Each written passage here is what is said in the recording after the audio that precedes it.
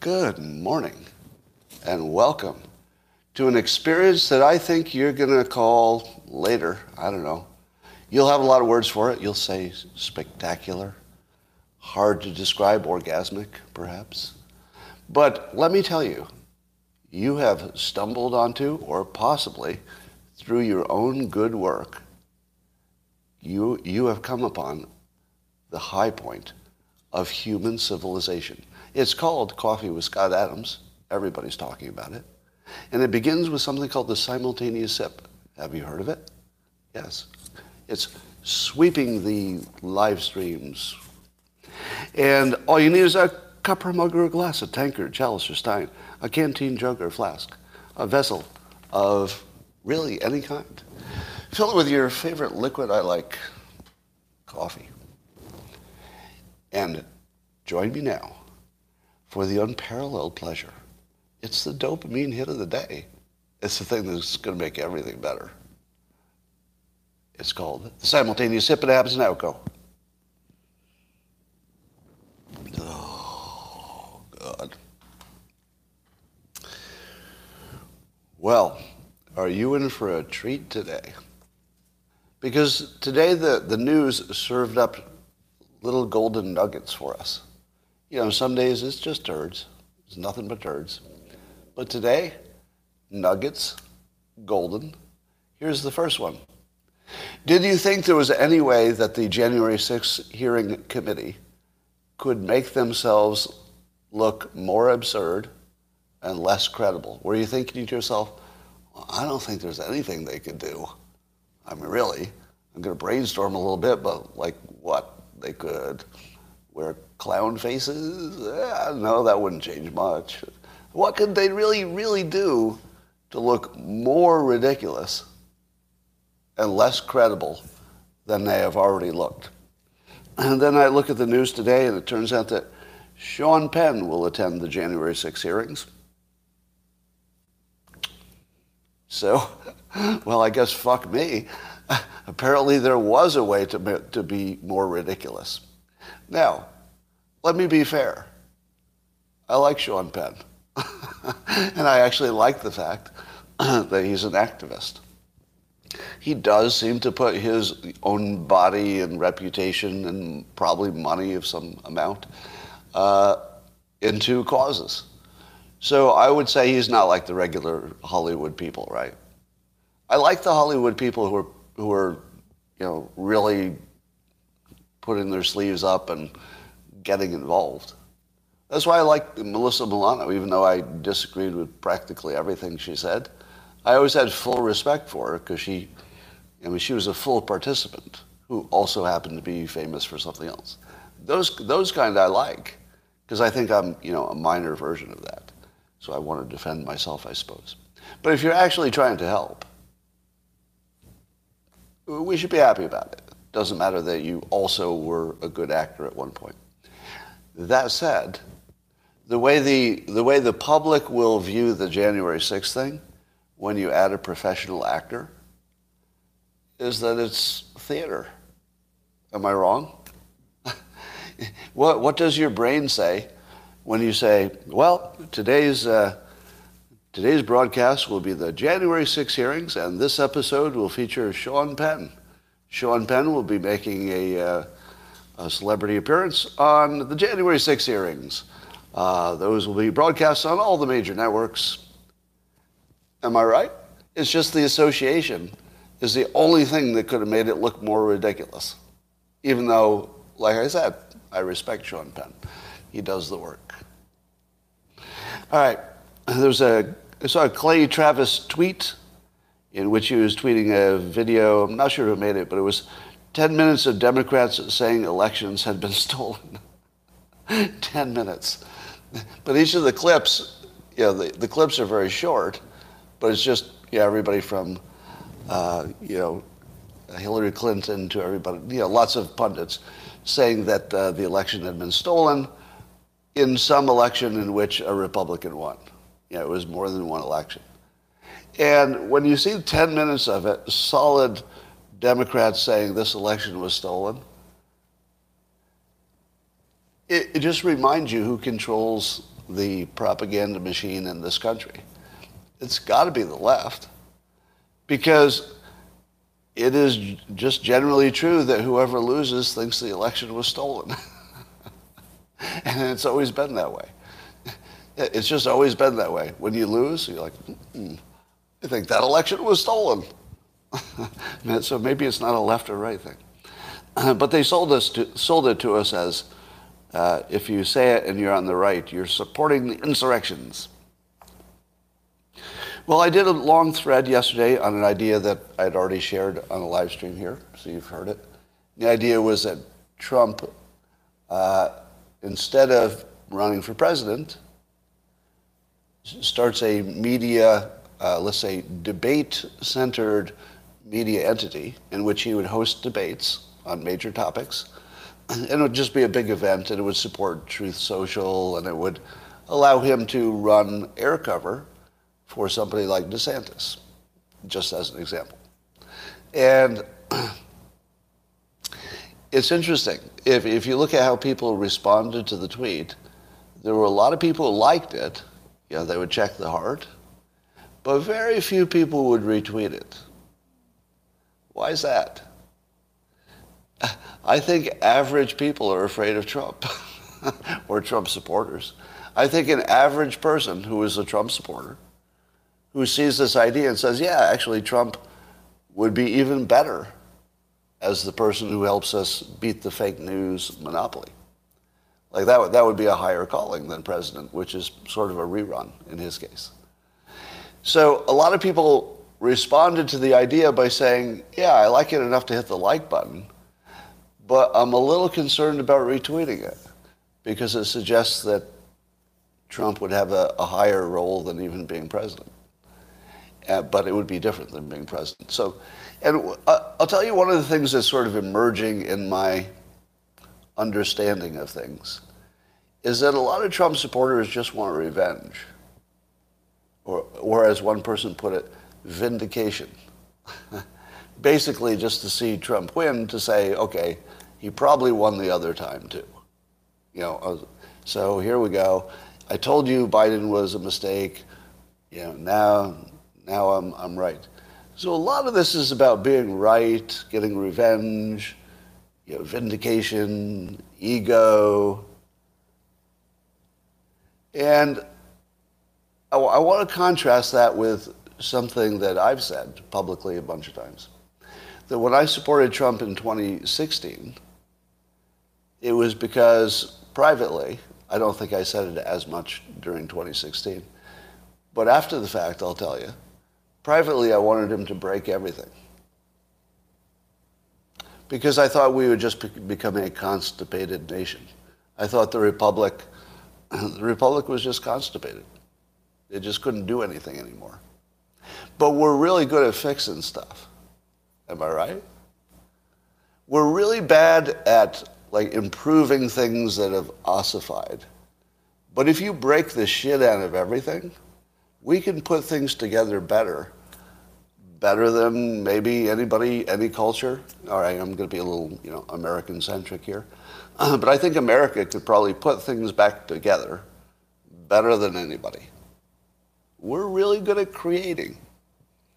But you can't create if your atmosphere is that everything's stuck.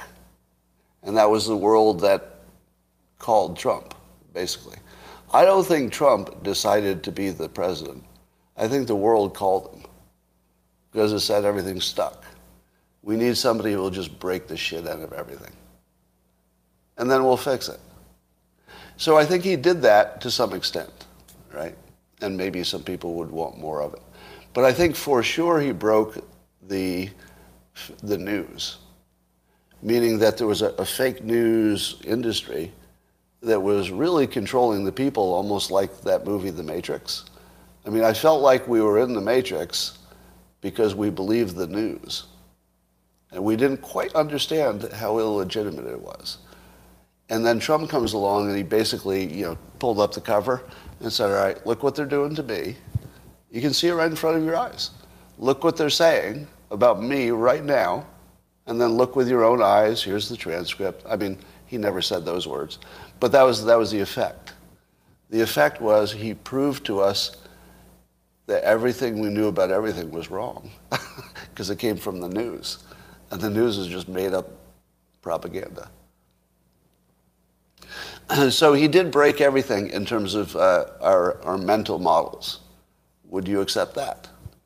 He didn't break the systems, which is probably a good thing. He broke all the ways we think about them, right? The way you think about the world is really different because of just, the conflict he brought, the mental destruction. He was like a psychological bulldozer. And it didn't matter what you were thinking before he got there.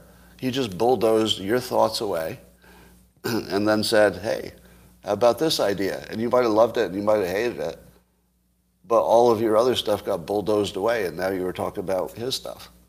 So it was a really fundamental destruction of the American mind, and maybe global, I don't know, but far more the American mind. So I got what I wanted. I wanted destruction. He delivered it. Now, the second part is, can we fix it? And that's what my idea was about.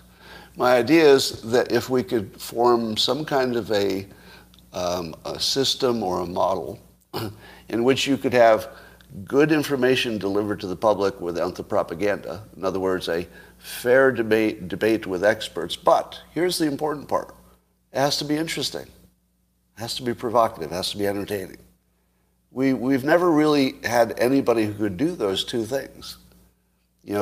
Trump could bring the seriousness and the entertainment at the same time. Name one other person who could do that. Nobody. All right, I'll shortcut that. Nobody could do that. He's the only one. And that's the thing that needs to get fixed. Because if we don't understand stuff such as, is nuclear energy good for us or bad for us? Imagine if we'd had, let's say, more effective, fair news for the last 20 years. Do you think we would have an energy problem right now if the news business worked? I would say no. Because if the news business worked, it would have been a long time ago that people said, we really should keep these nuclear plants running. We figured out how to keep the nuclear waste on the site that produced it, because, that can't be that much worse than, what was already there. At least in people's minds, it's not that much worse. And so it solved the psychology of where does this waste go. That was solved. How many people knew it? You don't have to take it to some Yucatan mountain or something. Just store it on site. And how about the danger of the nuclear plants? We were all 20 years behind in our knowledge of it. We thought that the, version 2, Gen 2? I think Generation 1 is the only one that's had meltdowns, and we're on Generation 3, which has never had a meltdown. Never. Nowhere. So the technology that we use for nuclear power now has already solved the big problems, and it's been a while. It's solved them for a while. So if the news had been telling us that from the start, instead of saying, hey, look at Greta because this is more interesting, wouldn't we have electricity now? Oh, shit, I'm looking at the comments. Roe got overturned. Well, did that just change my show? Yeah, I assume you can confirm that over on YouTube. Oh, over on the Locals platform, the comments are faster. Roe was just overturned? All right. Well, then you weren't even listening to what I said, were you? Wow, live streaming. This is kind of cool.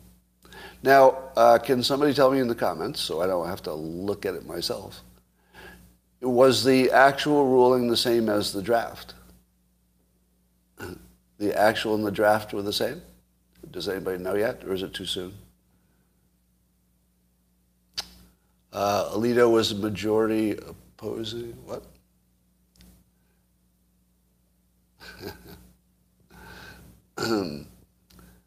Let's see, just looking at your comments, too early to know. All right, well, that's interesting. The opinion is on 213 pages, so I guess we'll find out if any of it changed. Wow. So they pick a Friday. And when does the Supreme Court session end? Pretty soon? Or is this it? And what was it? 5-4. Next week it ends? Okay. So it happened just as people said it would. All right. So one of the things, 6-3? It was a 6-3 decision. Okay.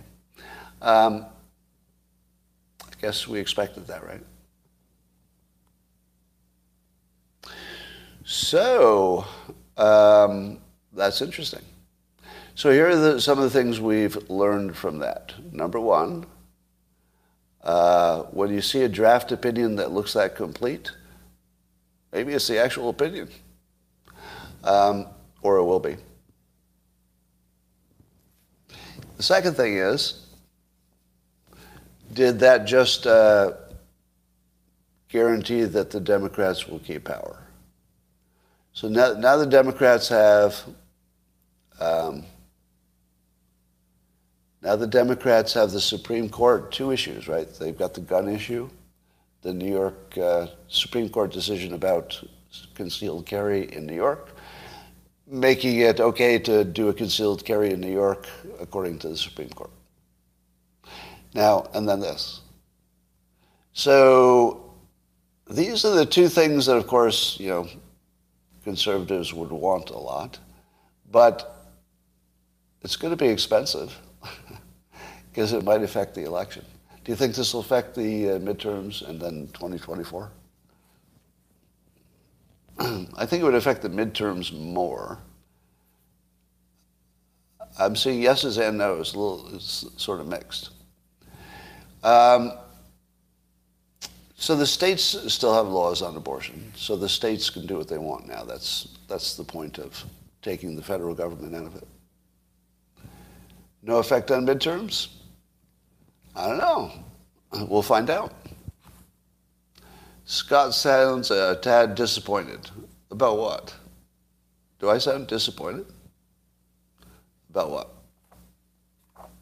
I'm not sure which topic you're on that I allegedly sound disappointed in. Maybe I just sound disappointed. But now I feel like it would be ridiculous to talk about anything else because this is the only thing anybody's going to talk about today. I have such a good show planned, but now it's irrelevant, isn't it? Because you only want to think about that. Wrong on this, Scott, only 19%. I don't know what 19% is. 213-page ruling. All right, well, we'll get back to that. James is saying Scott doesn't care about abortion as an issue. No, that's not true. Now, let me clarify. It's always hard to summarize somebody else's opinion if it's even a little bit complex, because nobody's going to like your summarization, right? My opinion of abortion is not that I don't care. My opinion is I'm not a person who should be part of the decision. In other words, I think that I make the decision-making process worse by participating. Now, if you think that you make it better by participating, then you have every right. I wouldn't talk you out of it. I'm just talking about my own moral, ethical decision. Now, somebody's saying that I'm being a coward. No, I'm being consistent. Let me explain it in the simplest way. The reason I don't participate in that question is the same reason I wouldn't want a woman to tell me if boys should get vasectomies or if boys should be circumcised. So let me explain it. If there's a question that is specific to men's bodies, I don't fucking want to hear a woman talk to me about it. At all. You stay away from my body. How about the men will decide what we do with our bodies? Because we have more appreciation. This is some kind of hypothetical situation. How about you stay the fuck away from our bodies with both your opinions and your tools, and I, in turn, will stay the fuck away from your body. Is that not fair? How's that not fair? So somebody says that, like I'm afraid to get at the issue. Seriously? You think that's bothering me? Not at all. I'm just trying to be consistent for the first time, that you've ever seen it in your life. Maybe that's why it throws you. When people are consistent, people are like, well, I don't know what I'm seeing here. What if the baby is male? That's an interesting debate point, but I'm not really sure worth focusing on. Somebody says, as a father, I don't agree. My wife should be able to abort my child. Okay. And then jump right in there with your opinion.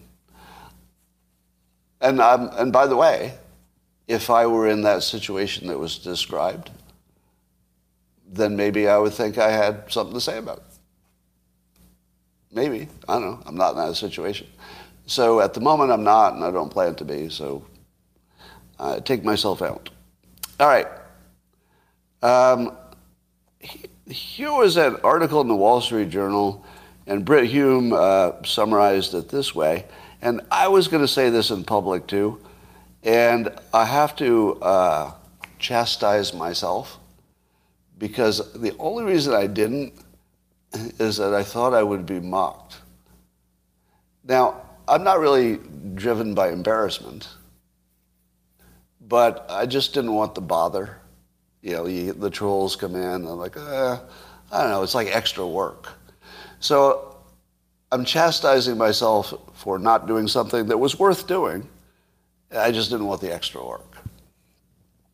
But Britt Hume did, and he tweeted about the Wall Street Journal article. He said, and this is about January 6th, he said, far from proving Trump nearly blew up our democracy, the testimony has shown his effort collapsed because Republican officials who voted for him refused to go along.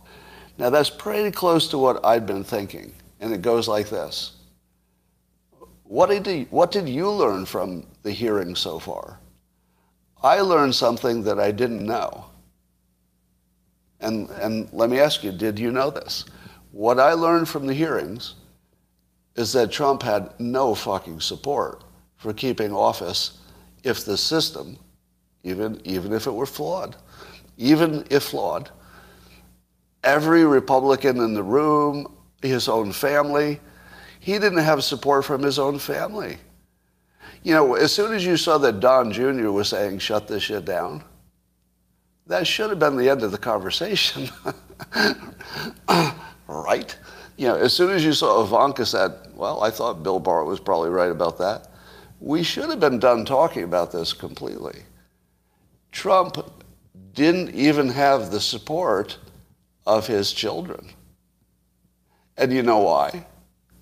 Because his children are smart, and they agreed with every other Republican, apparently, who was close to him and had any power. Nobody wanted any part of it.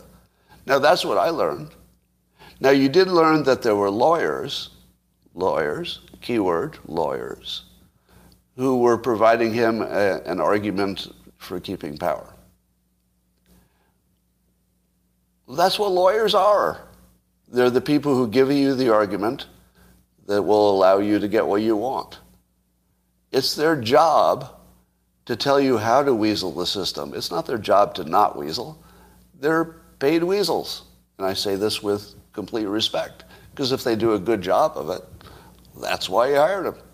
You could hate what Mark Elias and his folks did, changing some election rules before the election, but it was legal, and it was kind of awesome. You can hate how it turned out if you're on the other side. But if it made a difference, that's why you pay lawyers, because they can get some stuff done. So what I got out of it that I literally didn't know is that the base of support for Trump keeping power was so weak, it was basically non-existent. And we spent 4 years listening to Democrats say that it was sort of a fact that Trump had the support that was sort of fanatical, and it was Republicans who would suddenly violate the Constitution to keep their hero worship guy in power. And the Democrats sold that primarily to each other, because I feel like Democrats believed it because they were telling each other. But let me ask you this. How many of you who are Republican, so you have to be Republican to answer this question, right? How many of you who are Republican would have ever supported throwing the Constitution away to keep Trump in power? Now, I get that you wanted more visibility on the election. Separate issue. You know, demanding visibility on election, demanding audits, demanding a delay to make sure who won. How many of you, if let's say there had been a delay, and let's say that somehow the election had been audited, and let's say you were satisfied that the audit actually did prove that Trump lost, and let's say you knew it, you're like, oh well, I was pretty sure he won, but this is a very credible audit. People even audited the audit, and now I'm sure he lost. Hypothetically, let's say that happened. And you're a Republican, do you really want him to keep power anyway because you like his policies? I feel like that's not one Republican anywhere ever. Like none have ever been born who would ever have that feeling. And yet the Democrats sold that like that was just obvious and observable. I mean, just look at it, they would say. Look at those big crowds. They're chanting. They're wearing his hat. They'll do anything he wants. Not even close to true. Not only was it not close to true, but didn't you all know that? I'm not the only one who knew that, right? You all knew that. You all knew that 0 Republicans would support a man over the Constitution. You knew that. Because that is almost the definition of what a Republican is. A Republican is somebody who's going to favor the Constitution over just about everything. Like that's the whole frickin' point, right?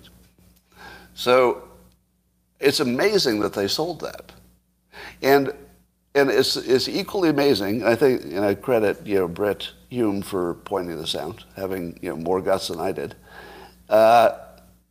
That's actually the only thing I got out of it.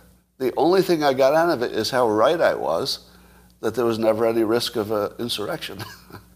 Because what if, now that we know, even if these insurrectionists had, taken control of a room in a building with no weapons, and that, like, even if they succeeded and said, this is our room, we take over the country, you need every one of those advisors to Trump, or at least most of them, to at least say, yeah, good on you for violently, or in some cases, getting into our Capitol.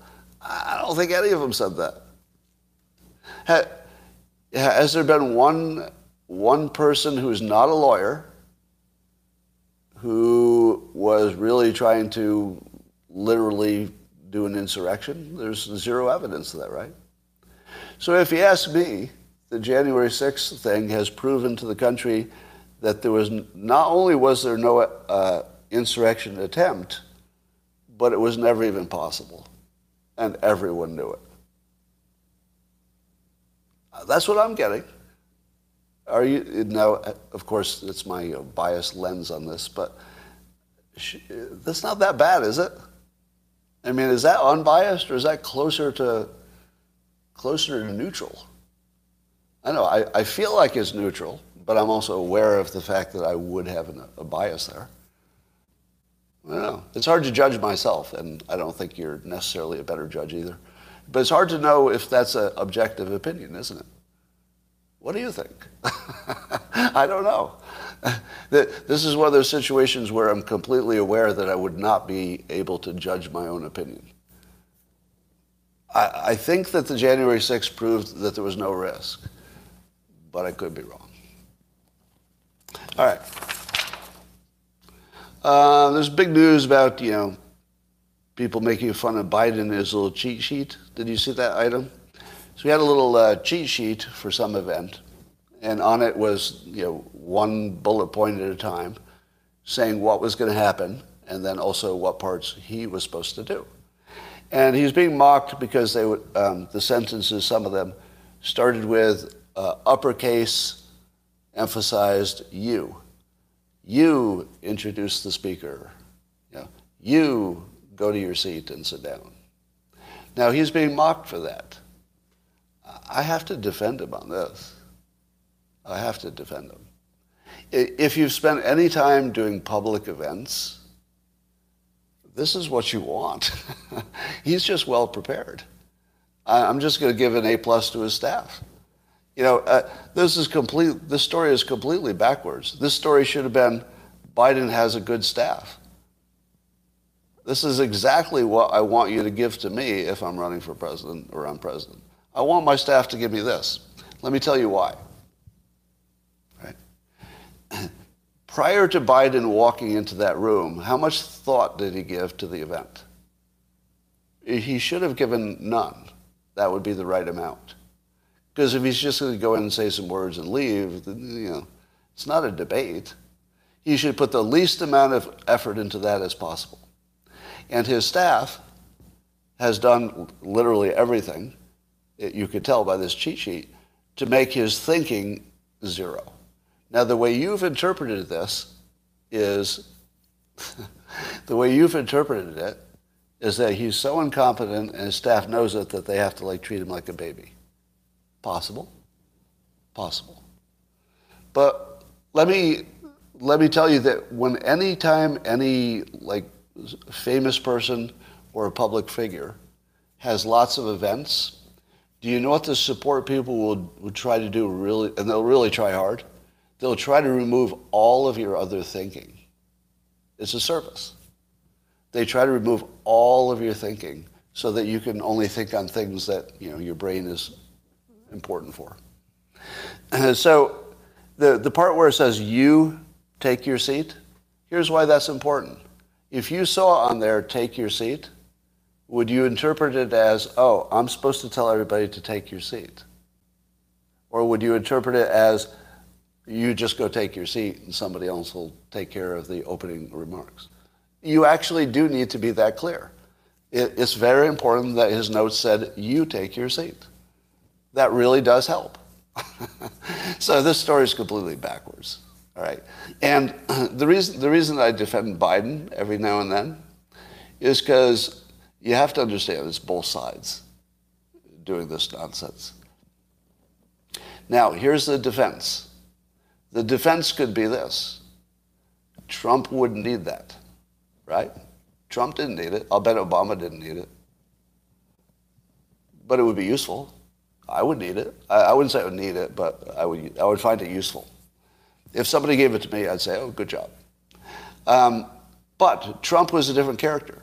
Trump could go into any room without preparation and somehow make it work, right? And that was his specific skill. You could throw Trump into any room. It doesn't matter what's happening, and he makes it work. So he wouldn't need to have the perfection. He could just say, who says this? All right, you're up here next. And then he would just, orchestrate it and everything would be fine. And if he didn't like the way other people were orchestrating it, Trump would have said, no, you do this over here. All right, well, I'll read this, you do that. And he would have turned it into what he wanted to do. So you never had to tell him what to do because he's, such a micromanager. He would just do what he wanted to do anyway.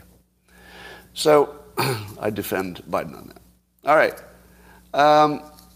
I'm watching the collision, I guess, of wokeness versus Title IX. Now, Title IX is what gave young female athletes the same resources for sports as boys had. And so it's been hugely successful. So female sports are way up since before Title IX. And it's been, an entirely positive thing. So could we all agree? I'm not sure if you do, actually. I guess I'll find out. Do we all agree that Title IX did what it was trying to do? It promoted female sportsmanship and stuff, and that it worked? Yes? Yeah, I'd say yes. I mean, I'm sure that probably conservatives or somebody else argued against it back in its day, but it worked, right? So here's another thing I'm in favor of, wokeness. You don't like it so much. My complaint with wokeness is it just goes too far. And it's sort of unforgiving. But I don't have a problem with referring to people in the way they would like to be referred. I consider that just good manners. But wokeness, which I like, not the extreme version, and Title IX, which I like, have a little bit of a problem, don't they? Because it's hard to be in favor of both of them. Here's why. Athletes are the opposite of wokeness. When you say, hey, let's have a system that really supports worshiping the best athletes, because that's what sports do. It ends up being about the good athletes, right? It's really reward goes to the good athletes. But here's the problem. What makes somebody a good athlete? It's kind of how you were born. Now you're going to say, no, it's not just how you were born. It's also hard work and practice and all that. To which I say, do you know what makes a person work hard? And it's probably the way they were born. Sorry, it's probably all the way you were born.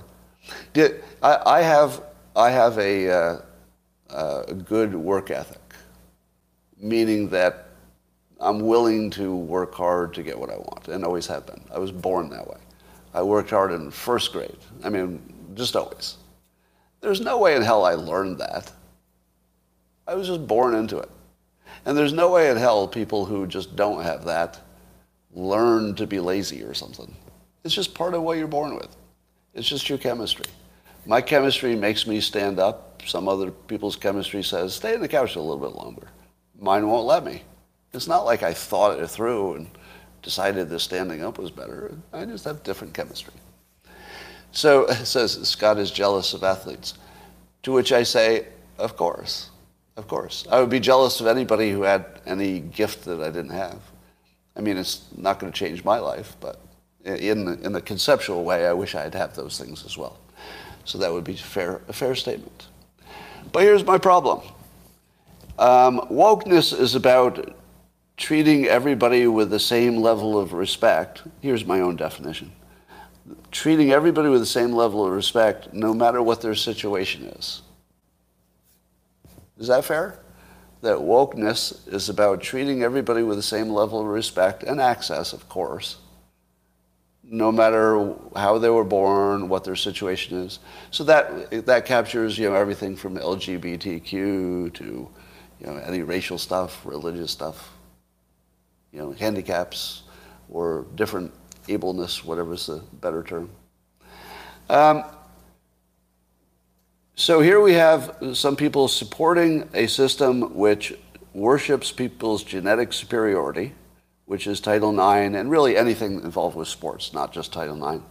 And then at the same time supporting the thing that's the opposite of that, which is, no, it's not how you're born, like we're all equal value. They are opposites. And what I like about this is that if you can hold the opinion that we should be worshiping athletes, but also we should be woke, you don't make any sense at all, I don't think, to me. So here's my point of view. I feel that I'm consistent. And the consistent thing is, I think everybody's the same value.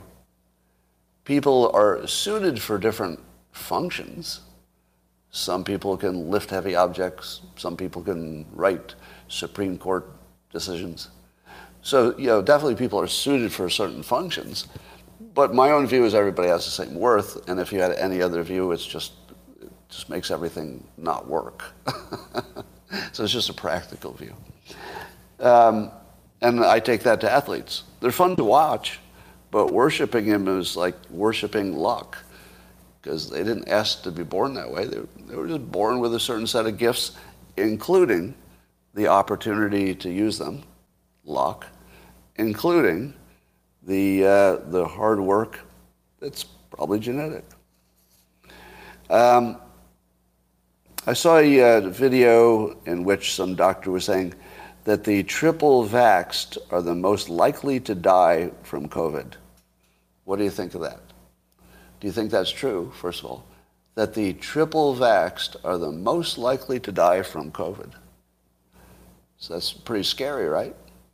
And there's a related story that the people who get cancer treatments, I don't know if you know this, this might be breaking news for some of you, but the people who get cancer treatments are the most likely to die from cancer. Did you know that? The people who get cancer treatments are the most likely to die from cancer. Do you know why? It's because people who don't have cancer don't get cancer treatments. I know, if you didn't see that coming.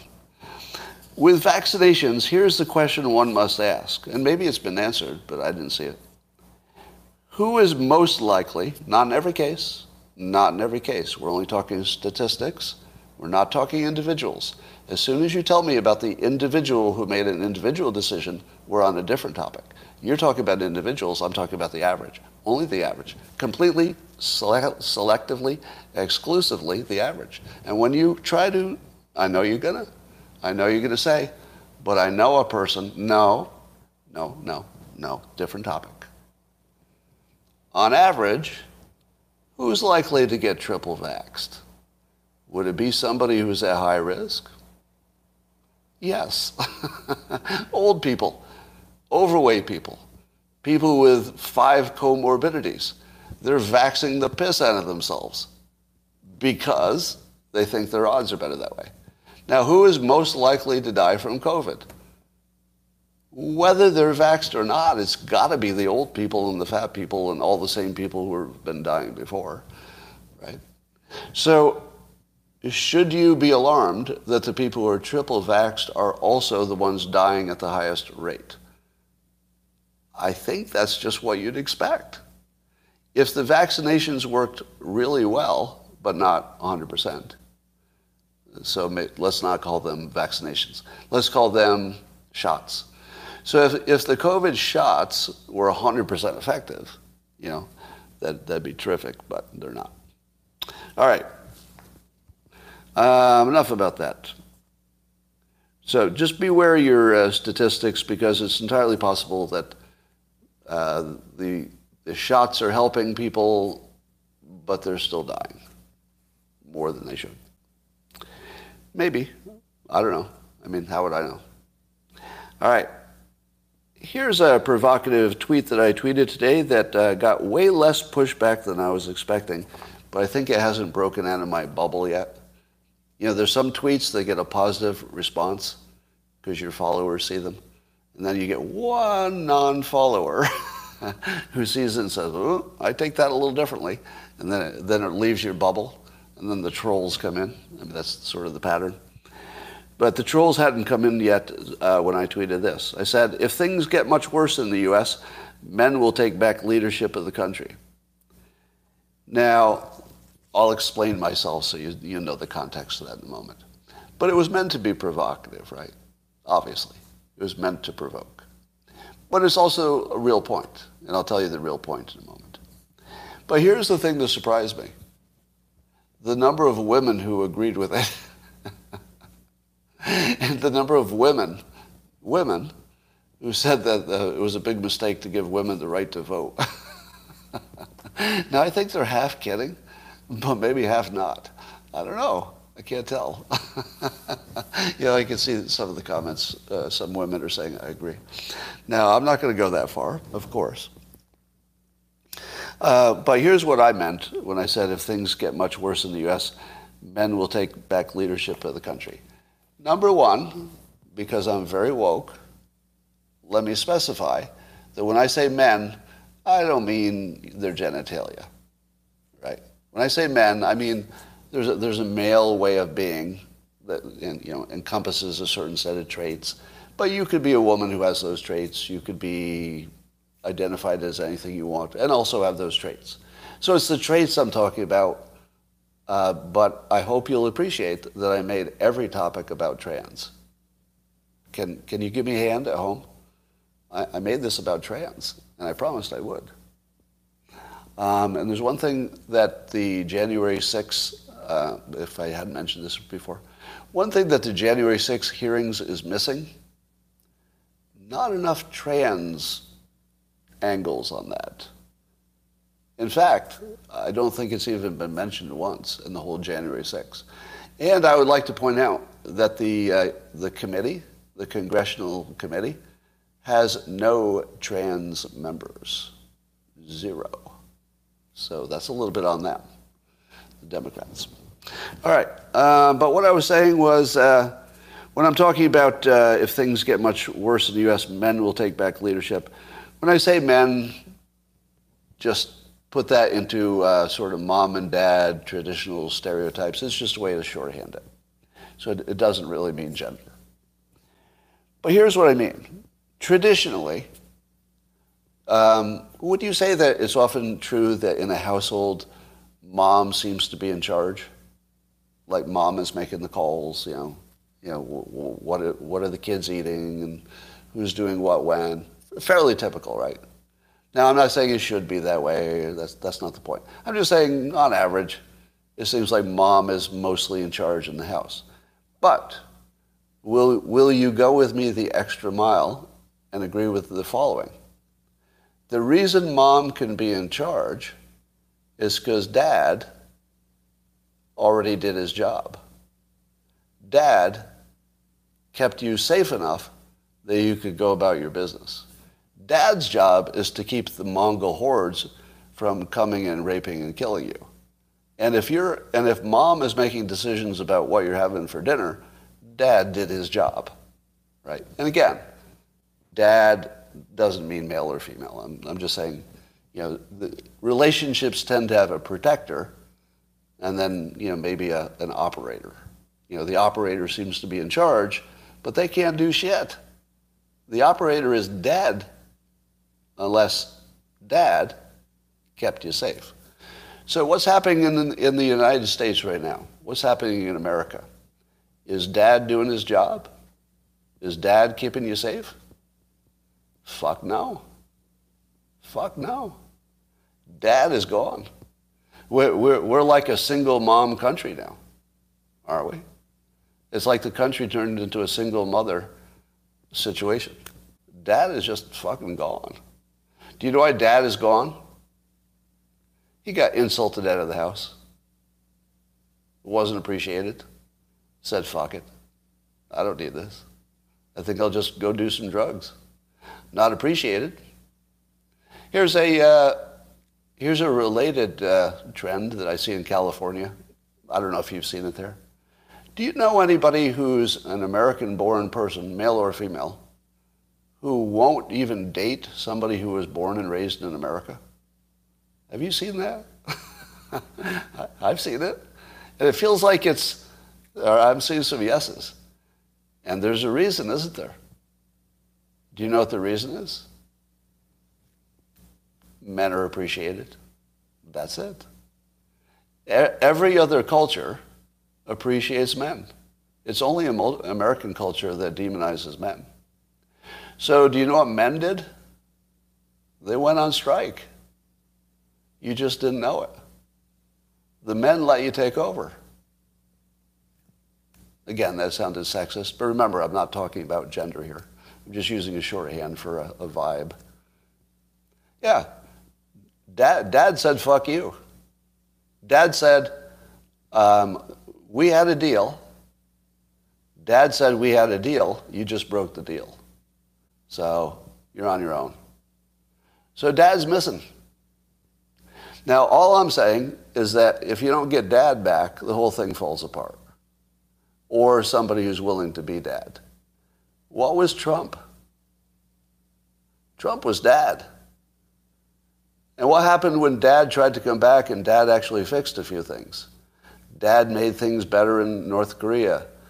Dad made energy work.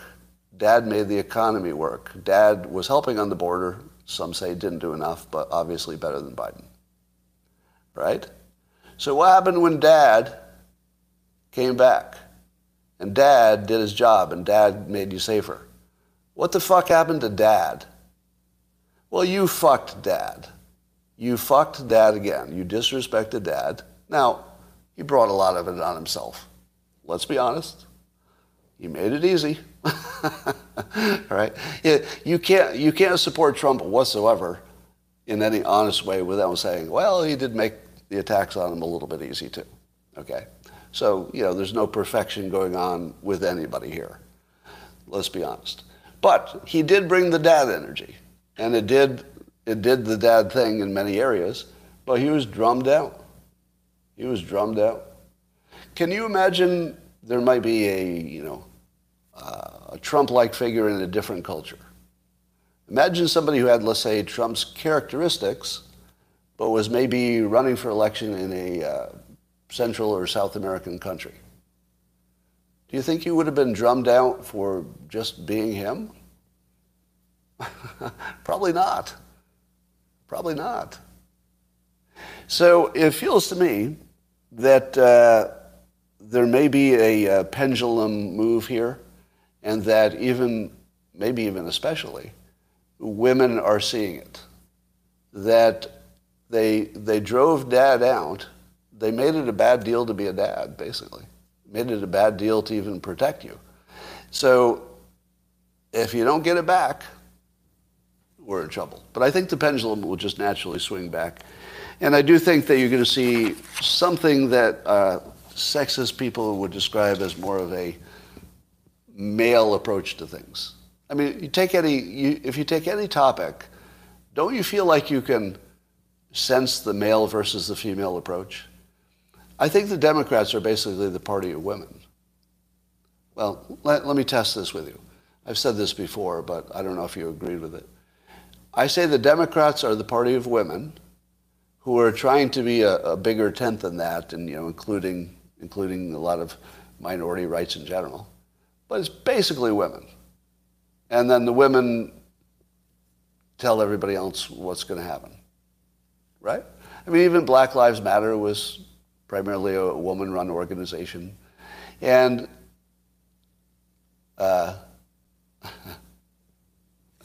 right.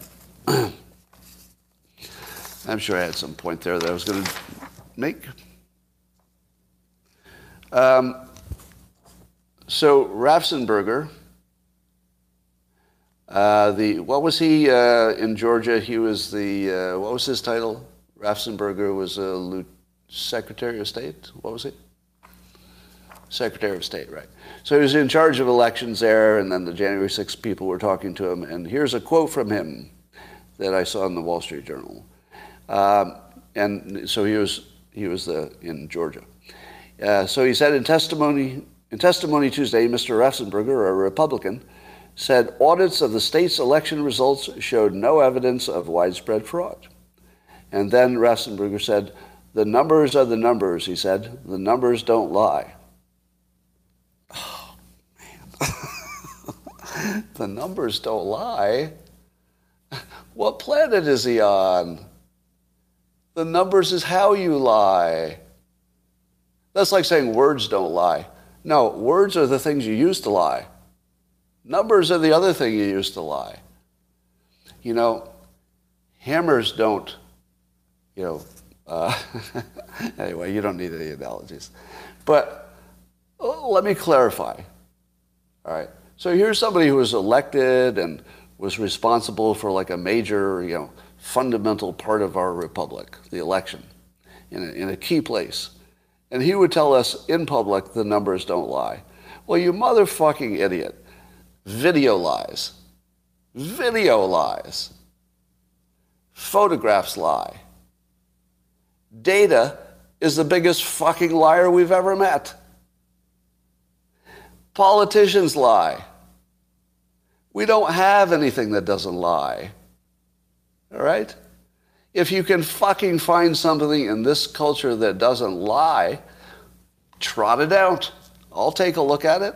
I'm willing to be amazed, but don't stand in front of the public and tell me that numbers don't lie. It used to be my job to do financial analysis, to decide, on business cases for investing in things within the corporate world. Should we upgrade our systems or what? And I was never under the impression that my job was to tell the truth. I can't remember ever conceptualizing of my job as to find out what was real. It never even occurred to me. Like, that wasn't even my mindset. My mindset was my boss would tell me what we were going to do, and then I would make some numbers that supported it. Like, the numbers are how you fucking lie. The numbers don't lie. Now he might be saying, let's say I imagine he were defending himself. He might say, no, I'm saying the data. The data is accurate. Is it? How would I know? Because a guy said so? So a politician who lies for a living, because that's sort of what they do. So a guy who lies for a living told me the data is good. Oh, well, I feel better now. The guy who lies for a living, politician, he's telling me that the numbers are good. But I wonder if there are also any lawyers who think the numbers are good. Because they don't lie for a living. Oh, they do. Damn it. That's right. Lawyers lie for a living, too. So, yes, we should totally believe that all data is reliable. And in fact, all the data for every scientific study, every political event in every other realm has been wrong. I mean, all of our corona numbers were bullshit.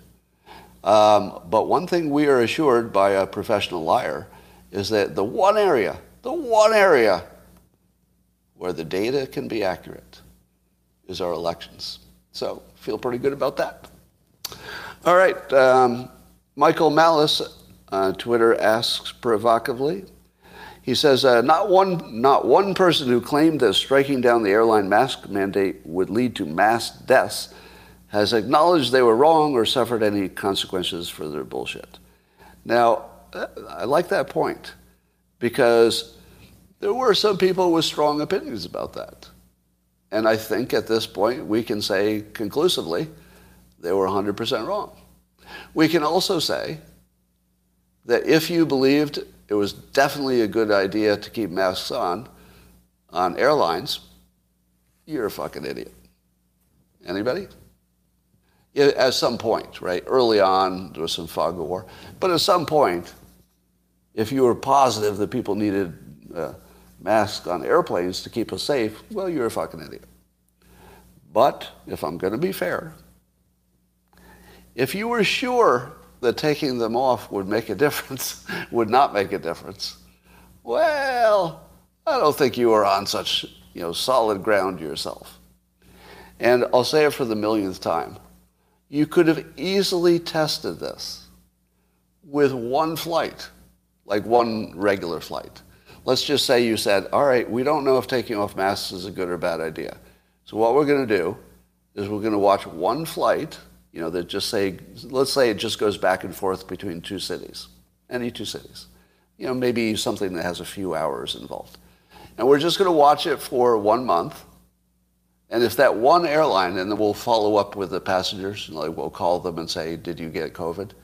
And if there's a higher rate of people who flew that airline, we'll say, whoa, at least it's a good thing we tested it. We didn't let too much COVID into the world with this one test, but now we know what we need to do. Why wouldn't you do that? It's like we keep running away from something that's so obvious, which is, can you test it? Well, if you can test it, why are we guessing? That wouldn't be that hard to test, would it? I don't know. It seems like it's very testable, and you could do it at such a small risk relative to the whole pandemic that it would be certainly good to know. I mean, the entire flight business and travel and everything just got shut down for something that could have been tested in 30 days with pretty high reliability, I think. Because if you didn't find any difference between the passengers on the no-mask flight, well, aren't you done? All right. Rasmussen had a poll, asked the American public, who we think is winning, Ukraine or Russia? 14% say Ukraine is winning, which is interesting. I thought it would be higher, actually. I'm not saying that Ukraine is winning. I think it's a hybrid situation going on there.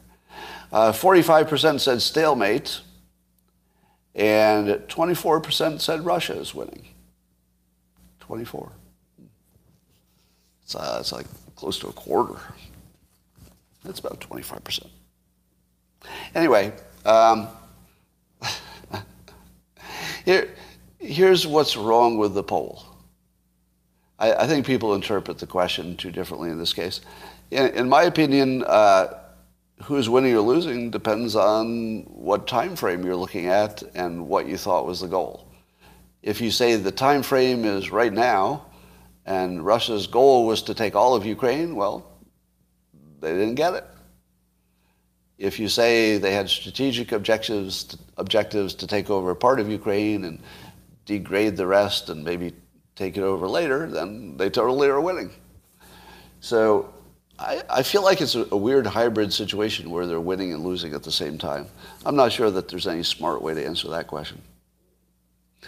How many people thought Biden, this is also Rasmussen, how many people thought Biden is handling that situation well, the Ukraine situation? 31% said either excellent or good, but 44% said poor. That is a stubborn 31%. Do you remember people used to say that Trump, am I remembering this wrong? That Trump could always get like 31%. There was some like solid base that no matter what, he'd have that 30% or so. It looks like Biden just has that too. So something like 30% of Democrats and 30% of Republicans are going to back their candidate no matter what's happening. Does that sound about right? That about a third of partisans will back their own candidate no matter how obviously that candidate is failing. I thought it'd be higher, actually. But that's not bad, 30%. At least it's not the majority. The Department of Justice actually issued a statement saying it respectfully disagrees with the Supreme Court ruling on concealed guns in New York. To which I say, what does that mean? What does it mean when the Department of Justice respectfully disagrees with the Supreme Court ruling? Is it just talk? Or does it mean they're not going to enforce it? Or they're going to enforce something that the Supreme Court says can't be enforced? What does it mean? It's sort of like the foreshadowing of it doesn't feel so good.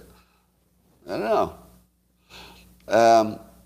I saw a tweet from somebody called Natural Redhead, Danielle Caniel, and she was talking about younger people feeling doomed. Do you feel that? This is what her tweet said. She said, I said this to my mom the other day, but I don't think older adults realize how outright depressing it is for millennials and Gen Z to keep investing in our future when everything is headed toward a future that doesn't seem even remotely bearable. So if you're a young person in America, is that what you've learned? That our future doesn't look remotely bearable? What? So I had to tweet back my helpful context. I'm pretty sure every generation says that, don't they? Give me a fact check just from your own experience. Doesn't every generation say the new generation is shit? And doesn't every generation think that the older generation ruined it for them so that it'll be worse? And isn't every generation better off? Maybe I'm biased. I don't know. I think so. There are definitely things such as home ownership is worse in some cases, stuff like that. So is it true or not true that we're better off? See, here's the true, not true part of it, because it's true and not true at the same time. It's true that healthcare is better, right? We have more pills and treatments and things. So if you were born today, you have way better healthcare, and that's a giant thing, right? If you were born today, if you don't have a car, well, you can Uber if you need to. You got like more options. So we're probably safer from a lot of disasters than we ever have been, et cetera, et cetera. So I have a feeling that things actually improve just consistently, but we always think this is the last generation and it's going to be ruined. And maybe we'll be right one of these days. Here's a story that surprised me a little bit. Stacey Abrams, who narrowly lost the governorship in Georgia, but is sort of a rising star in the Democrat Party.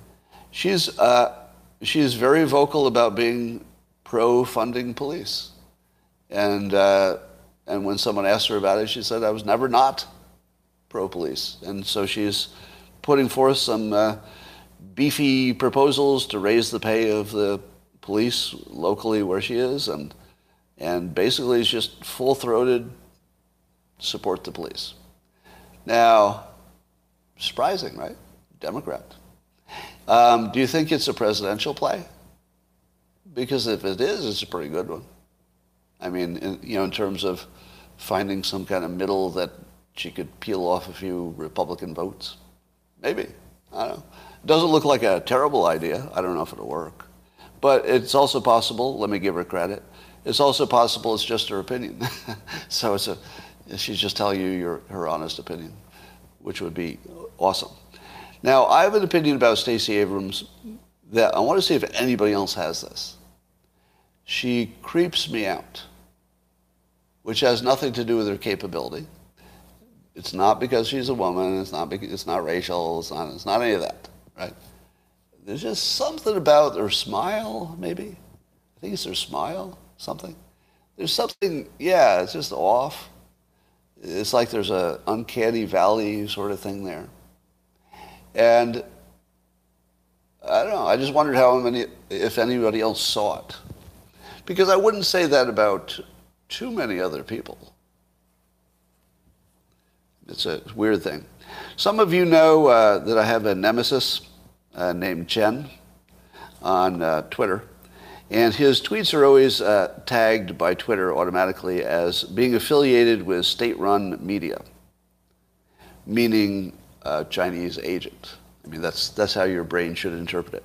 Now, I should say that Chen says there's no truth to this, that he is, although he is associated with a Chinese state-affiliated media property, that his opinions are his own. So you can judge for yourself. So he's my nemesis. He tweets things, and we disagree on Twitter a lot. But he's also super talented. If you ever get to have a nemesis, you want one as good as him. He's really good at it. Like really good at trolling the American opinion and saying Me Too. Have you considered this context? America is not so great. And even though I hate it, because I hate it when he's ragging on America, just sort of naturally have an opposition to it. The things he says are actually, that's actually a pretty good point. It's actually useful. But he's pointing this out in a tweet. He said, Twitter's discriminatory policy laid bare here since the U.S. government propaganda Voice of America doesn't even receive such abuse. He's talking about himself being labeled as state-run media.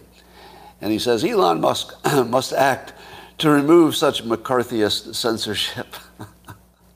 You can see why I love him. He's such a good nemesis.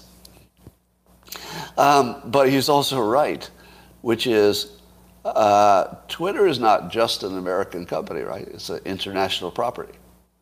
And if Twitter is going to label one country's people and affiliated people as propaganda, what would be the argument for not labeling Voice of America as propaganda? if it is propaganda, because that's why we make it, right? I don't think we even pretend it's not propaganda. Am I wrong? Voice of America is explicitly, publicly a propaganda entity. Is it not? Am I overstating that? I don't think I am. I feel like it's designed overtly for that purpose, and we use it, and we're happy with it. So why wouldn't Twitter label it? I mean, we're not even hiding it.